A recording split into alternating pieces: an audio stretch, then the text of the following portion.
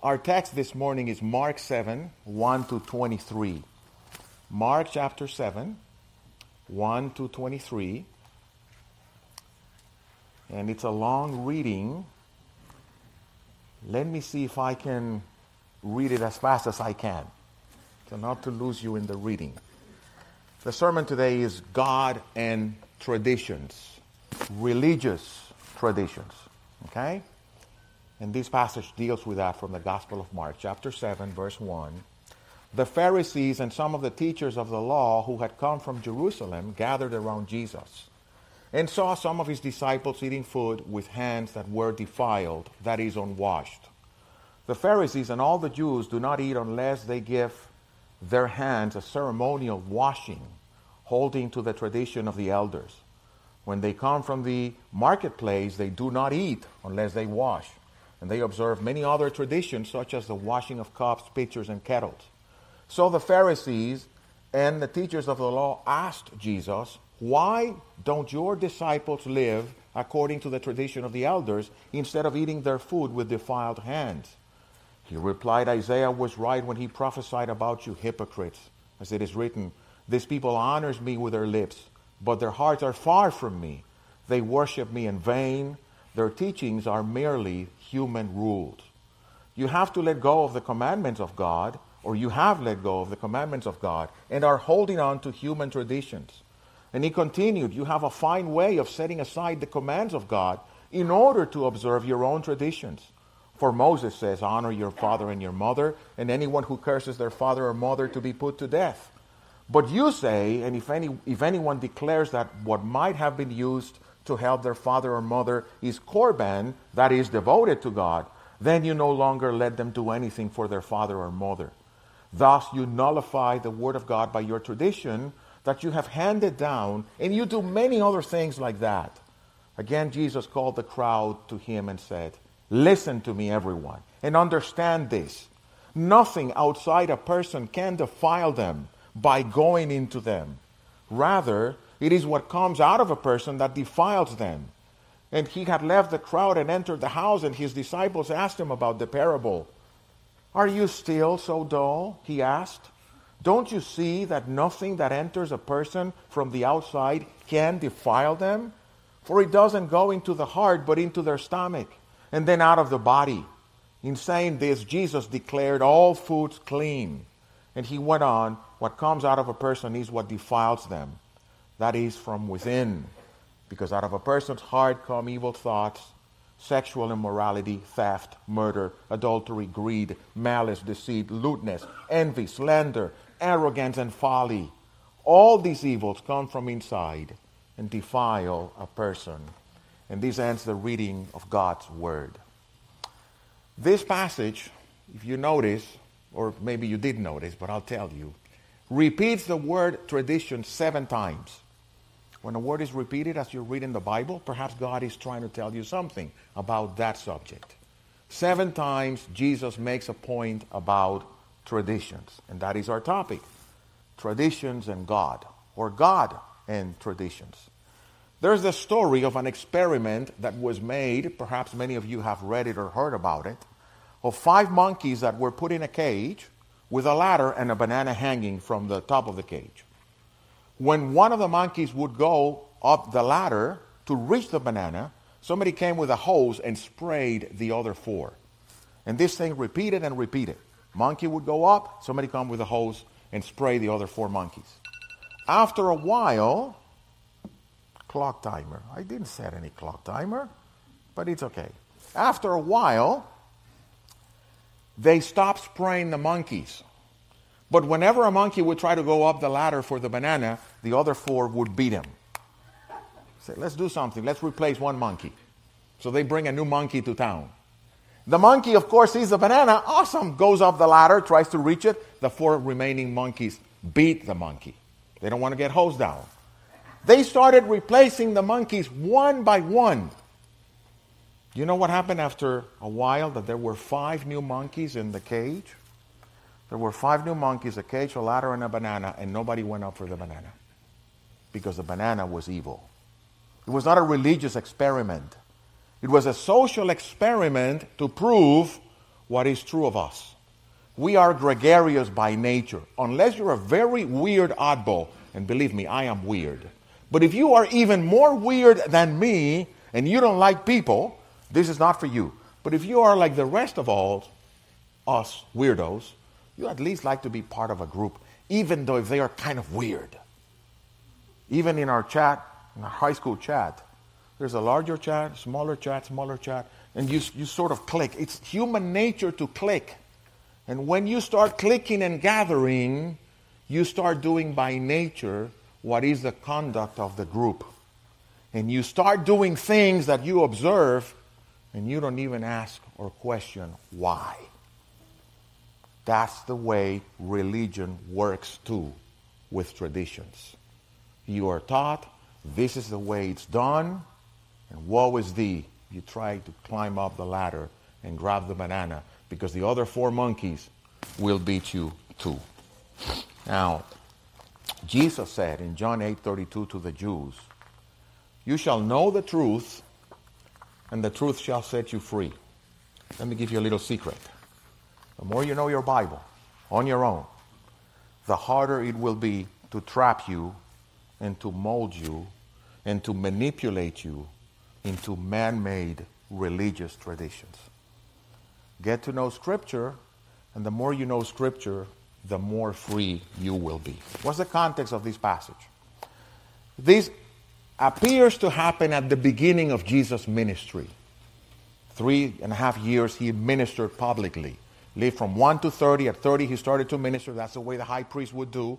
You would enter the high priest ministry or service at 30. Jesus started at 30, labored for 3.5 years to the cross. At the beginning of his ministry, he lived in Capernaum, north of Israel, Galilean ministry, as it is called by those students of the Scripture. His ministry was divided in sections. This is at the beginning of his Galilean ministry to the north. Jerusalem was south, but to the north of Israel, in Capernaum specifically, there was a toll booth, a toll gate. Traveling merchants would come north to south, go through that toll gate, pay toll tax, and keep going with their goods, with their products. Those merchants who would go by the city, and it was not a toll gate that you go 50 miles an hour with a little marker on top that builds you directly at home, like we do. You're coming with carts and animals and camels and donkeys, and you have to spend time at the place to go through the place and pay the taxes. They would carry the fame of Jesus. Remember that Mark says his fame spread throughout all the land. Those merchants would start to spread the fame of this new rabbi, this new teacher that taught like no one else ever had taught. And he also did miracles that no one else had ever done. And this reaches the south, Jerusalem. And they need to find out what's going on in this northern town. So verse 1 in Mark 7 shows these Pharisees that came to check this new teacher who was doing great miracles. And as they came to check and inspect what's going on, first thing they find is that Jesus and his disciples would be eating without washing their hands. All right, there's a couple of doctors here among my friends, and they'd say there's nothing wrong with that. That's hygienic. That prevents a lot of illnesses. Yes, but this is not a hygienic issue or a hygiene issue. This is a religious issue. The Jews would wash their hands, and they had a very particular ritual to do that, by which they would pour hand water 3 times in the hands, and they would wash them 3 times with clean water. And the purpose was, according to the Oracle Shahim, and I'll read it, a man must be careful in pouring water in his hands 3 times, for an evil spirit rests upon the hands before washing. And it does not depart until water is poured on them 3 times. Therefore it is necessary before eating or before washing to abstain from touching his hand to the mouth, nose, ears, and eyes, because an evil spirit rests in them. So this is religious ceremonial washing to purify the hands and the food and all the pots and kettles and whatever they were using to be fed, because they wanted to remove demons from entering them and be unclean. Now, it's interesting that this tradition had a biblical origin, believe it or not. In Exodus, there was a basin set outside the tabernacle where the priest would have to wash before entering the service, and it was ceremonial washing to imply purity. And then with the passing of time, and at the time of Jesus, now 1,500 years have gone by, they were at the time of the third temple. The rabbis and the scribes and those religious instructors that from the days of Ezra started to gather traditions in the Mishnah and in other documents, those traditions were made to help people keep the Torah. And that's the way religion was taught, because in the times of Jesus, 90% of the people were illiterate. So you have 90% of illiteracy, and you have the Pharisees teaching the Torah, not with the Bible, which they read in the synagogue, but with the religious traditions to help people keep the Torah. So you have a guy telling you what God commands. And indeed, when they washed, they thanked God for His commandments and for the commandment of the washing of the hands. They really thought they were obeying God. And what's the subtlety of the tradition? That God never, ever commanded this. Never. Yes, He commanded it to the priests, but it had a context. He commanded ceremonial washing in Leviticus 15 also, when there were times of uncleanliness. But it had a religious context. What the Pharisees were doing had nothing to do with the truth, but it was venom mingled with the truth. And what happens if you take a drop of cyanide and put it in your orange juice? You're going to get poisoned. But it's just a drop. That's the danger of truth or religion without truth. That's the danger of doing things by rote, because we have always done it that way and we have never challenged why we do things the way we do it. It's just a little tiny poison that contaminates the whole package. Now, you want to know something weird? For a conservative Jew, not washing the hands 3 times before eating was equivalent to committing fornication. Now things get really complicated. Now it's not just that, well, we have this tradition to help. Yes, but if you violate it, you are as evil in the sight of God and as unclean, and if you read Leviticus 15, you'll find out why, as if you were a sexually immoral and impure person. And that is the power of religion. Because religious zeal is not necessarily equivalent to God-centered zeal. They look alike, but they are not the same. The Pharisees, according to Paul in chapter 9 of Romans, they had zeal without knowledge. They were very jealous for God, but they did not know what they were jealous for, who they were jealous for. They were very passionate, but they didn't have instruction. Any equivalence with reality is not a coincidence. It's a warning from the Bible. Zeal for God in Scripture is tied to God's glory. Jesus said, "The zeal of your house consumes me." Zeal for God is tied to His kingdom, to the gospel, to His purposes, to His honor.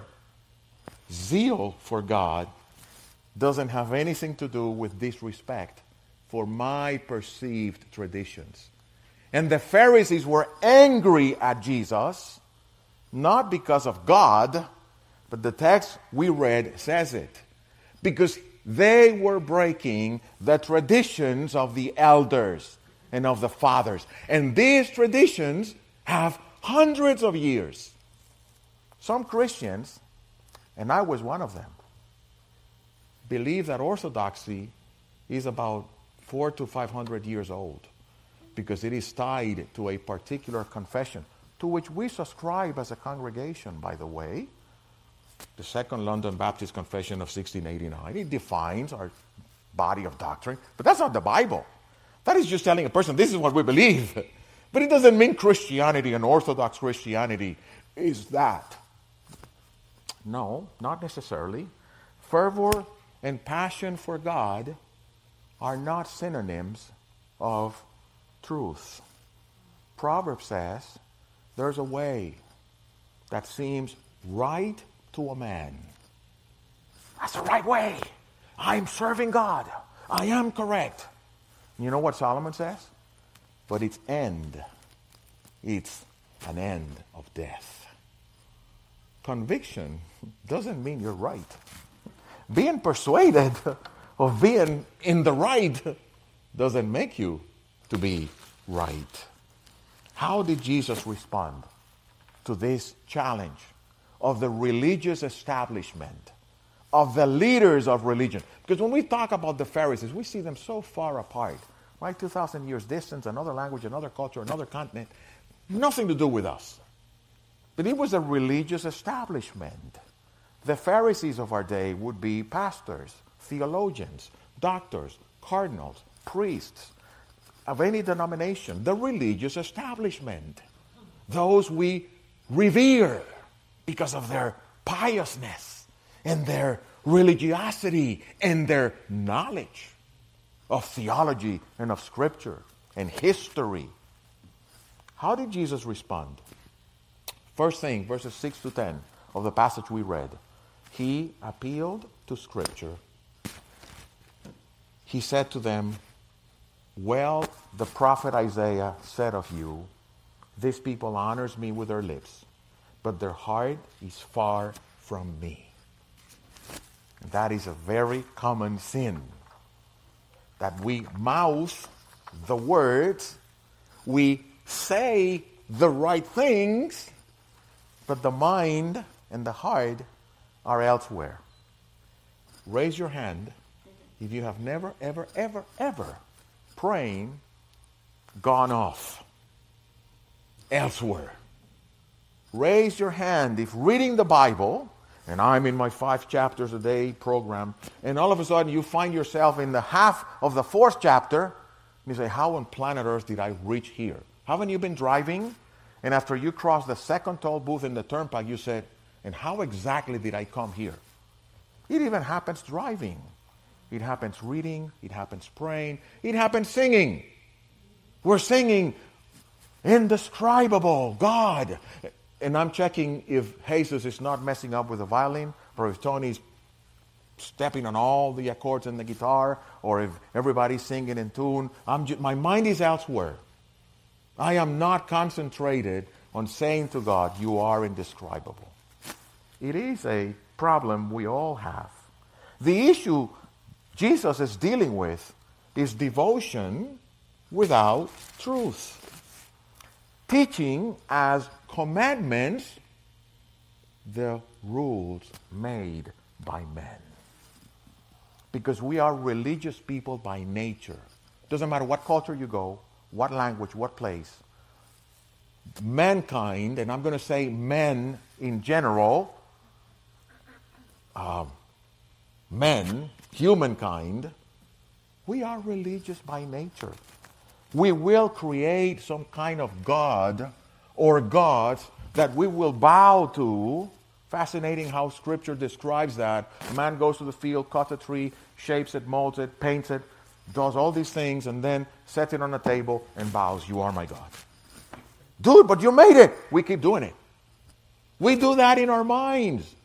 We create our own gods, and then we create our systems to please and appease these gods we made. And yes, we do it even with the true and living God. Even God, the Father of our Lord Jesus Christ, the triune God who subsists in Father, Son, and Holy Spirit. Even the true and living God, we have our own system to approach Him, to please and appease Him. And God asks in Isaiah 1:12, tell me who has required this of your hands? Oh, but it's a good idea. That's not the question God is asking. If it's a good idea or it's a bad idea. Who asked you to bring this to me? But we keep doing it. God says, I desire mercy, not a sacrifice. I desire that you unleash the cords of wickedness, that you share your bread with the hungry, that you cover the naked, that you show a compassionate heart. I'm not asking you to fast and make your face so sad and white or whatever, emaciated, that everybody knows how pious you are. I'm not asking you for that.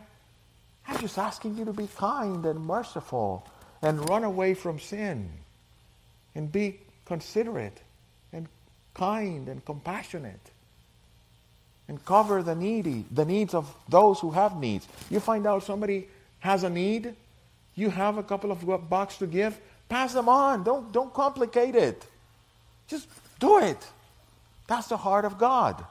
He hasn't required great sacrifices from us. Let me give you a tip.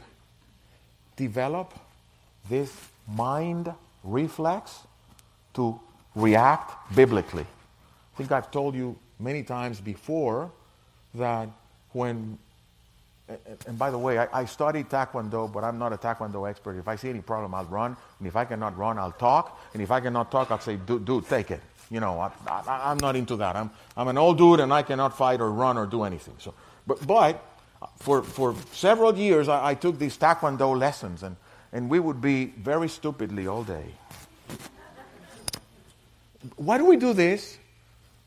Because you block and you're showing the part of your arm that has more meat.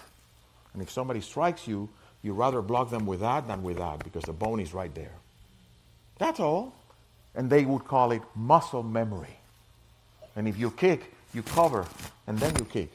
Don't kick with your chest up there because somebody's going to take a good shot at you. And those of you who study Taekwondo have heard that and do that very well. Well, do the same with your minds. Develop the mind and the reflex to think biblically. Do you know how you do that? Getting to read and to know your Bible. So when any clown or charlatan stands up here to tell you stories and to manipulate your emotions, to suck money out of you, you can read through them and run for your lives. Because there's many charlatans who stand up here to do that. Either for money, for glory, for power, or for whatever the reason it is. And Jesus' point is, he went to Scripture. What does Isaiah say about tradition? And as a wisdom teacher, Jesus challenged their thought with another question. When they would come to him with a question, why do your disciples don't wash their hands? Jesus says, and why do you break God's law, Moses' law, with your tradition? Oh, what do you mean? When do we do that? Oh, there's the fifth commandment. Honor your father and your mother. And that's the example Jesus uses. And the honor your father and your mother means that when they are old, and that was a society that didn't have welfare, didn't have social security, didn't have any program or system to take care of the aging people, they counted on their children for their sustenance. And the Pharisees coined a brilliant system to get away with that. When your parents were old and you knew they needed help, you'd say, oh, you know what, Mom, Dad, I do have the money, but it's korban. That word is in your text. And Mark explains it. It's korban. It is an offering to God. I have reserved it for God, and I cannot give it to you. Now, since I have reserved it for God, I still keep control of it. So I'm going to put it in this nice certificate of deposit, making interest and making money for me, so I can make some passive income from it, but I cannot give it to you because it is my offering to God. That was the vileness and the evil of the Pharisees in their traditions. And you know what? They thought they were cutting it right with God. They thought God was pleased with them. The skillful act of religious deception. You've heard the story of the Jewish guy. Sorry if you're a Jew. But it's a story. That's the way it goes. I didn't invent the joke. But you've heard the story of the Jewish guy who's looking for a parking lot, right? And he's desperate, looking for a parking lot. He was running late for his meeting. And he says to the Lord, Lord, If you find me a parking lot right now, I promise you, I vow to you, I will give you half of my possessions. I will give you half of my salary. I will serve you. I will go to the synagogue every Saturday. And at that very moment he's vowing, there's a guy pulling out of his parking lot, and he's going to take it. He says, oh Lord, by the way, it's okay. I found this one. Let it go. That's the art of religious deception. The farmer with the 2 cows. One was for him, one was for the Lord. Lightning bolt hit, killed one of the cows, and he gathered the family. We're so sorry that the lightning bolt killed the Lord's cow. This one is ours. We do that. We are experts at religious deception, self-deception. You know what's the evil of traditions? Jesus said it twice in verses 13 and 9 in the reading we had. You nullify, you make void, you make ineffective the Word of God with your traditions. Let me tell you a personal story. I used to read that for decades. Not for months and weeks, no, decades. Long decades. I've been in this for 43 years now. And you know whom I thought about? The Roman Catholic Church. Because they have their traditions mixed with the Bible, which is true. And one day, I said, wait a second. The evangelical church and the Protestants and even my own church has a lot of traditions that are not found in Scripture. This is not talking about Roman Catholics. This is talking about me. There's this tradition that only pastors and elders can administer communion. Would you please show me where? Let me give you this compound argument. No, there's no compound argument.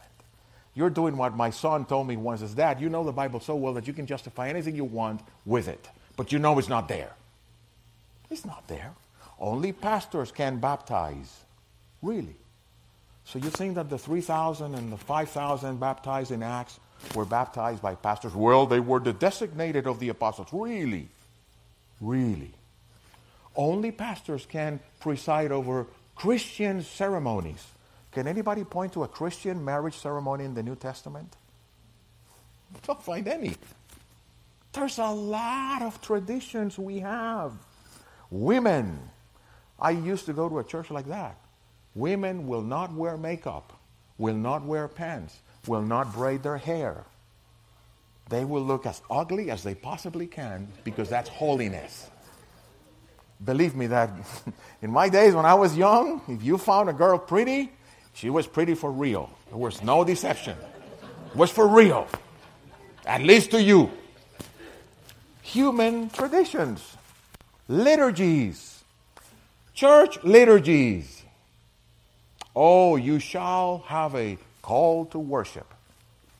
You shall have 2 hymns, the Bible reading, 2 more hymns, or now the way we do it. Guys, those are man-made traditions. Now, I am not trashing traditions. Paul says to the Thessalonians, he commended them for following the traditions they had learned from him. Some liturgies are good. Others are better. Others are fantastic. Confession. Freddie changed the liturgy in Cornerstone some months ago because now we start by that serious, dry German guy who's very loving. He's sitting back there. Good morning. If you are visiting, we welcome you. But believe me, you approach him and he's loving. He will embrace you. He'll cry with you. He'll pray for you. But that's the way God made him. Dry and serious. But he's a very loving person. Now, I'm glad Freddie changed the liturgy because I prefer that. And then comes the reading of Scripture. And then comes the praying. And then we sing. I find that more conducive to worship than to have these mingled things of announcements and reading and then more announcements and then more singing. And at the end, you end up in a convoluted thing. And when you stand up to preach, you wonder, where exactly do I pick things up? It's a great way to follow things, and I love it. And others have even better forms to do it. No problems with liturgies. The problem is, are they leading me in the path of truth, or are they pulling me away from the truth? And here's the challenge about liturgy, about traditions. There's two approaches you have to religion and God. Two theologies. You have a theology of glory, or you have a theology of the cross. The theology of glory is that one that leads you to self. I call it performance religion. Spec sheet. Give me the spec sheet of Freddie. Oh, Freddie's a good man because of all of these things. That's theology of glory. The theology of the cross is, give me the spec sheet of Freddie. Oh, he's a broken man. You can hardly pray with him, and he will not weep. And he will not drive you to the cross. And he will not point you to Jesus.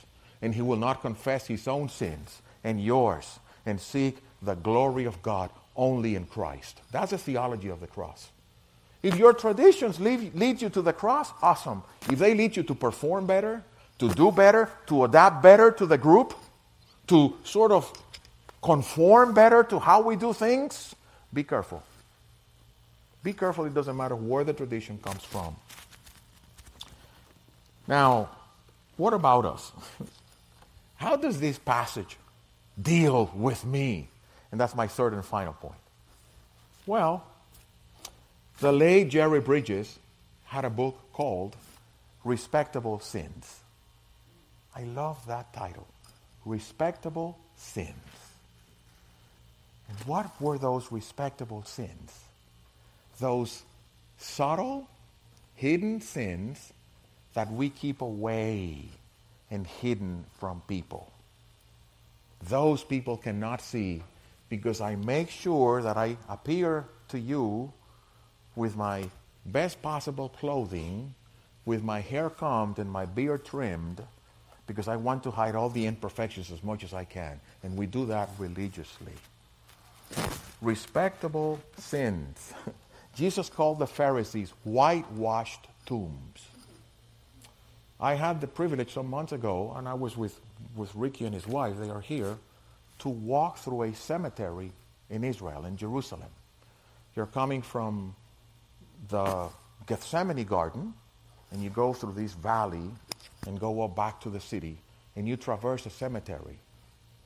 You know what's the predominant color of the cemetery? White. Whitewashed tombs. What would happen if a DA says we need to do an exhumation of a body and open and crack the tombstone and pull out the body because we need to do some DNA tests? That is a gory, horrific, horrendous imagery. And Jesus told the Pharisees, that's what you are. You're whitewashed tombs. You have these nice tombstones on the outside. And you appear beautiful to people. But inside, you are dead. You're filled with dry bones and rottenness. And that's where tradition meets us. Because Jesus says, and he called the crowd and said, listen to me. And I only imagine the voice of the Lord being sturdy and being firm and commanding. Listen to me, people. It is not what comes into a person that makes them unclean, but it is what comes out of a person's mouth that makes them unclean. Because what you eat goes to the stomach, and some translations say goes to the latrine. The Lord was very graphic. Very graphic. But what you speak comes out of your heart, because the mouth speaks out of that which fills the heart. And the sins that contaminate a person, and I miss having the screen right now, because Jesus lists 13, and I'll have to go very fast through them. Evil thoughts. Who can stop them? Who can stop evil thoughts? We have a neurologist here, my friend Guillermo. I read this on the internet. I don't know if it's true, so if I'm saying something stupid, sorry. But I read that we have 70,000 thoughts a day. I don't know who's the weirdo that counts that. I mean, I cannot even take a minute and try to count how many thoughts I have. But that's what they said. Okay. 70,000 thoughts a day. Evil thoughts. How many of those thoughts are evil? You know, when I was a kid, I had my pediatrician, 85 years old today. And we always spoke about the Bible. Always. Whether he was checking me, whatever, but we ended up talking about the Bible. And I still visit him. And he told me some years ago, as I was visiting him, can you help me with something? Imagine, this 85-year-old Christian of many years. He says, tell me. He says, I'm 85 years old. And I wake up in the morning. And I have all these evil thoughts crowding my mind. And he was broken. And his eyes were red. How can I fix that?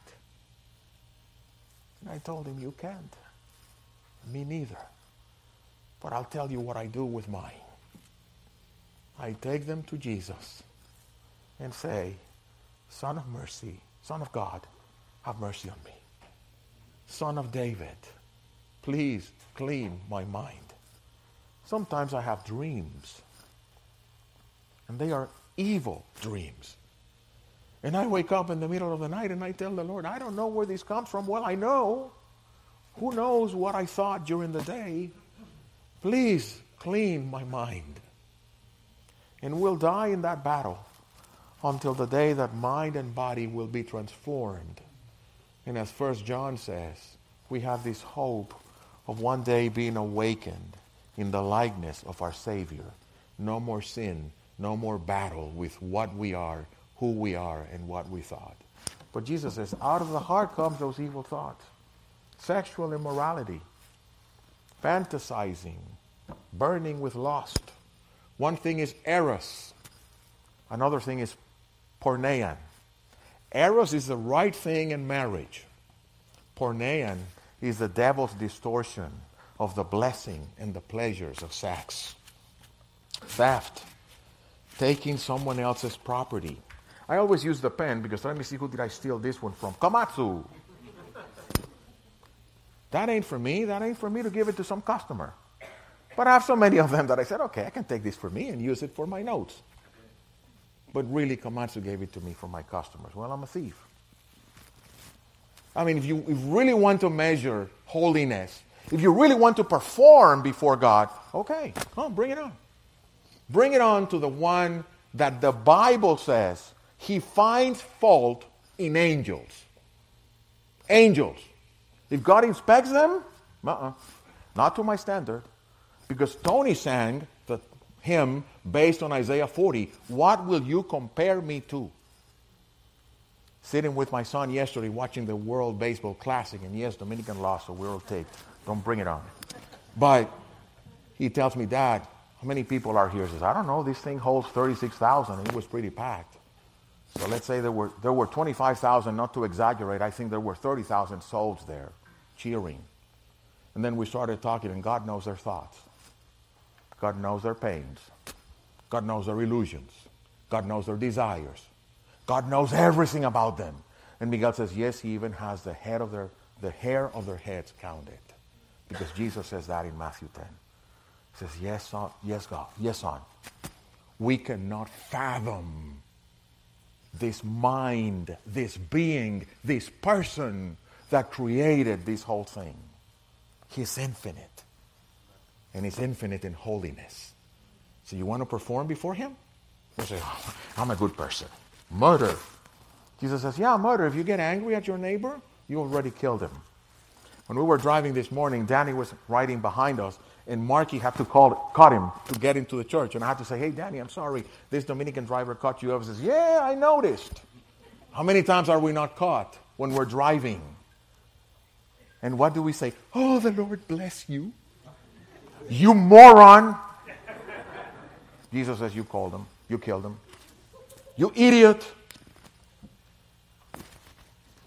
Adultery. Oh, I've never committed adultery. Never. Only one woman.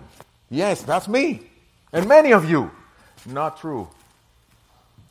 Even yesterday at the game, I was sitting in this horrendous seat that everybody was coming up and down. They did not let me watch the game, but I saw all kinds of things from women coming up and down. And it was a battle not to let my eyes covet. That's who we are. Greed. Desiring more. Wanting more. Never thought on the 10th commandment until I bought my new house. 31 years old, happy with my new house. I thought I was the king of the world. And I was there with the kids running around, and I saw my neighbor's house. Bigger, brighter, 2-story, nice garage. And I looked at mine, and I was completely unsatisfied and unhappy. And I understood, thou shalt not covet your neighbor's wife, or his donkey, or his mule, or his farm, or his field, or anything that belongs to your neighbor. 10 commandments are just to point us to the fact that we cannot keep them. Malice, malignity, wickedness, lewdness, sexual immorality on steroids, envy, the anger of not having what others have, the depression of I didn't make it. I'm not as successful as my friends from high school. I didn't make it like them. Why? Jesus says envy comes out of the heart. Slander. Slander? No, I don't slander. You don't? You always say things about other people when they are not there exactly as you say it to them? Or do we fix it? That idiot. You know, we were talking about you, that you should consider your ways because they should... Don't tell him. We said that you're an idiot. No, we don't say that. Slander, says Jesus. Arrogance. Oh, we're good on that one. Especially we Christians. Especially we Reformed Christians. That feeling of superior morality. I'm not like other men. I'm not adulterers. I'm not a drunkard. I'm better. I'm religious. I go to church on Sundays. Jesus says that's evil. Contaminates a person. Folly, anoia, mindlessness, stupidity. Okay, 13 things. Tell me, which one do you not commit? Get the point? That's where this thing hits us. That's why the gospel is not what we do. It's what Jesus did. Job asked, how can a person justify himself before God? How can the person born of a woman stand up before God and say, here I am, you must let me in? Job says, you can't. Impossible. Traditions clog and fog the gospel. Traditions turn the eye away from the cross to put it on us. What am I doing and performing for God this week? Traditions take away the fact from our eyesight that it is justified by faith, and by faith alone, in Jesus alone, that we can have peace with God. Only way. It's a declaration. You are guilty, but go. Go. I declare you non-guilty. I already put the guilt on the cross over my son. You can walk. By the way, don't leave. Come back. I'm going to take you to home. You're going to be my child now.